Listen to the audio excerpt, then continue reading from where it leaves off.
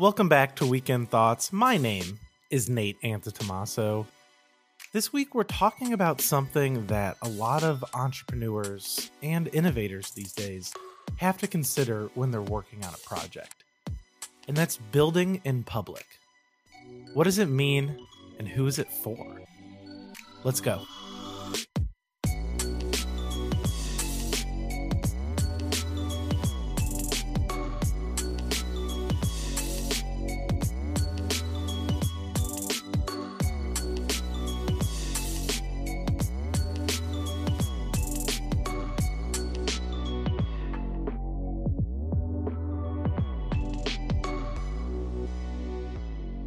So if you spend too much time on social media like I do, and you follow anybody who's tangentially related to startups or entrepreneurship or anything like that, then you've probably come across somebody who's building in public, whether you know it or not. And that's the term, quote, building in public, unquote.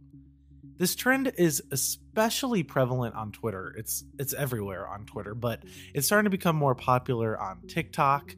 Instagram, people do like highlights of it, but I haven't really seen it anywhere else. It's mainly Twitter. So that's kind of what I'm going to think about and what I'm going to focus on in this piece.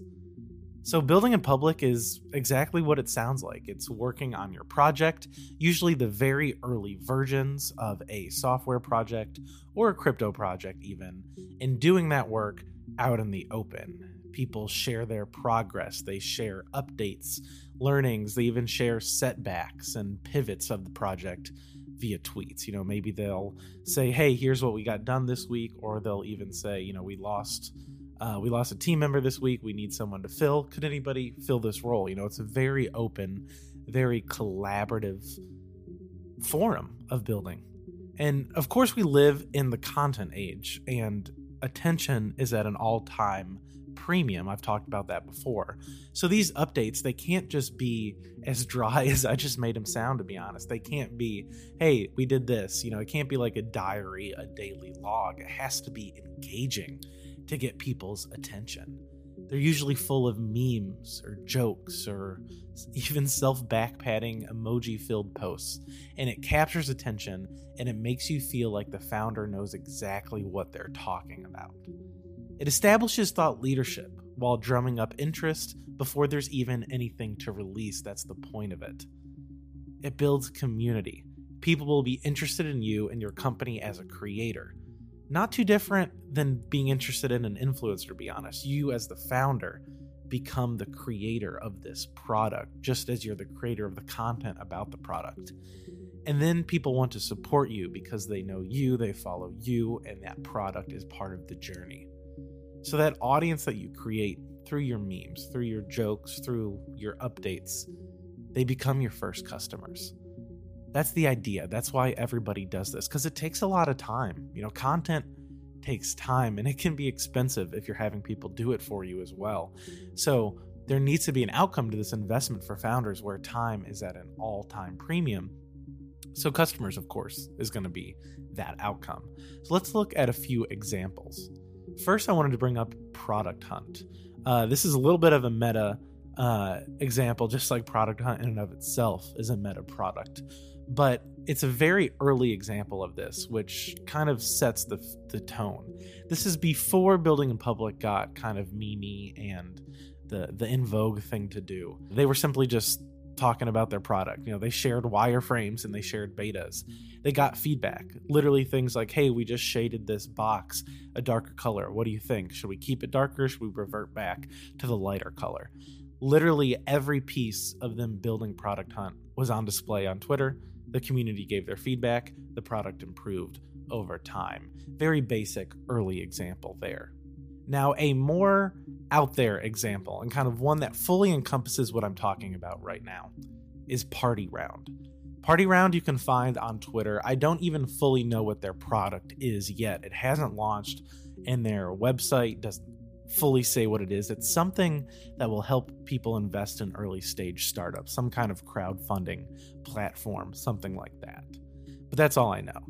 And so what they've done is they've created an extremely active Twitter account that apparently, if you look through their tweets, apparently they have, a part-time or maybe even full-time person that's just dedicated to this Twitter account that has nothing to do with the product itself. They've taken the meme approach, which is why I know them in the first place. They tweet memes about technology. They tweet memes about just about like pop culture and stuff. They joke about themselves. They joke about the people who interact with them. It's very it feels like a person behind that account. It's very personable, and they're not just being a polished marketing arm of a company. It's kind of some raunchy stuff sometimes, and they do these jokes with team members, with investors who will interact with them, and just random people who are following. They don't take themselves too seriously, so they've got a community around people who like jokes about tech, and I'm sure that's going to help when they launch their product about crowdfunding startups. So that is building in public, but where does the idea of a paradox come in? It comes in with consumer habits. If you think about consumer habits, we don't want to wait for things. We don't want to be teased and see the trailers. We want things now. We have shorter attention spans than ever, and we have higher expectations for technology than ever.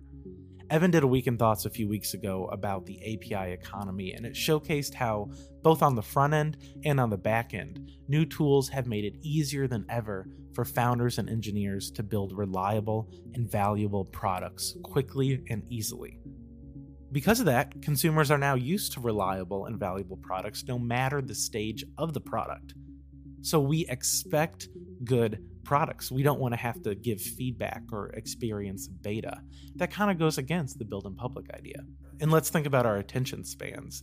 A study claims that our attention span has fallen in 2021 to just 8 seconds. Obviously, that's a little bit different. It doesn't really apply to like using an app. But the point is, we just want things to work and to work now. We want to hear about something and to be able to do it. That's why Netflix doesn't announce their shows until like they're about to come out. That's why artists just drop albums out of nowhere. People don't hang on to something that's coming. They want it or they're going to move on. So both of those are they don't jive with the idea of building in public. So how does it all square? How does this all square with the process of talking about something that isn't available for months? Well, my thesis is that it's not for consumers. It's not for the average guy who's going to come across the tweet. It's for potential investors. It's a diary to provide extreme transparency into the process so far, to be a sort of living data room, time-stamped with opinions and feelings as they happened. It's for other founders. It's partly to get advice and partly just to show off. The founder becomes an experienced person in a community online. They build up an arsenal of engaged, unofficial advisors, and they also say, hey, look how great I am when something's going well, and they lean on those advisors when something's not. And it's for superfans, early adopters. There's always going to be a few of those. The average person isn't going to product because somebody built it in public. So it's a little bit of all of these. As someone who's genuinely interested in tech and entrepreneurship, I love consuming this type of media, but I'm not the average consumer. I'm someone who one day wants to be an investor, someday wants to maybe be a founder, someone who's a super fan of specific niches within tech. It's for me in those ways. So because of that, building in public serves its use case. It can be helpful for founders in a myriad of ways, but I doubt it will ever matter when the company needs to find a massive audience outside of its closed circles. That's what I've been thinking about.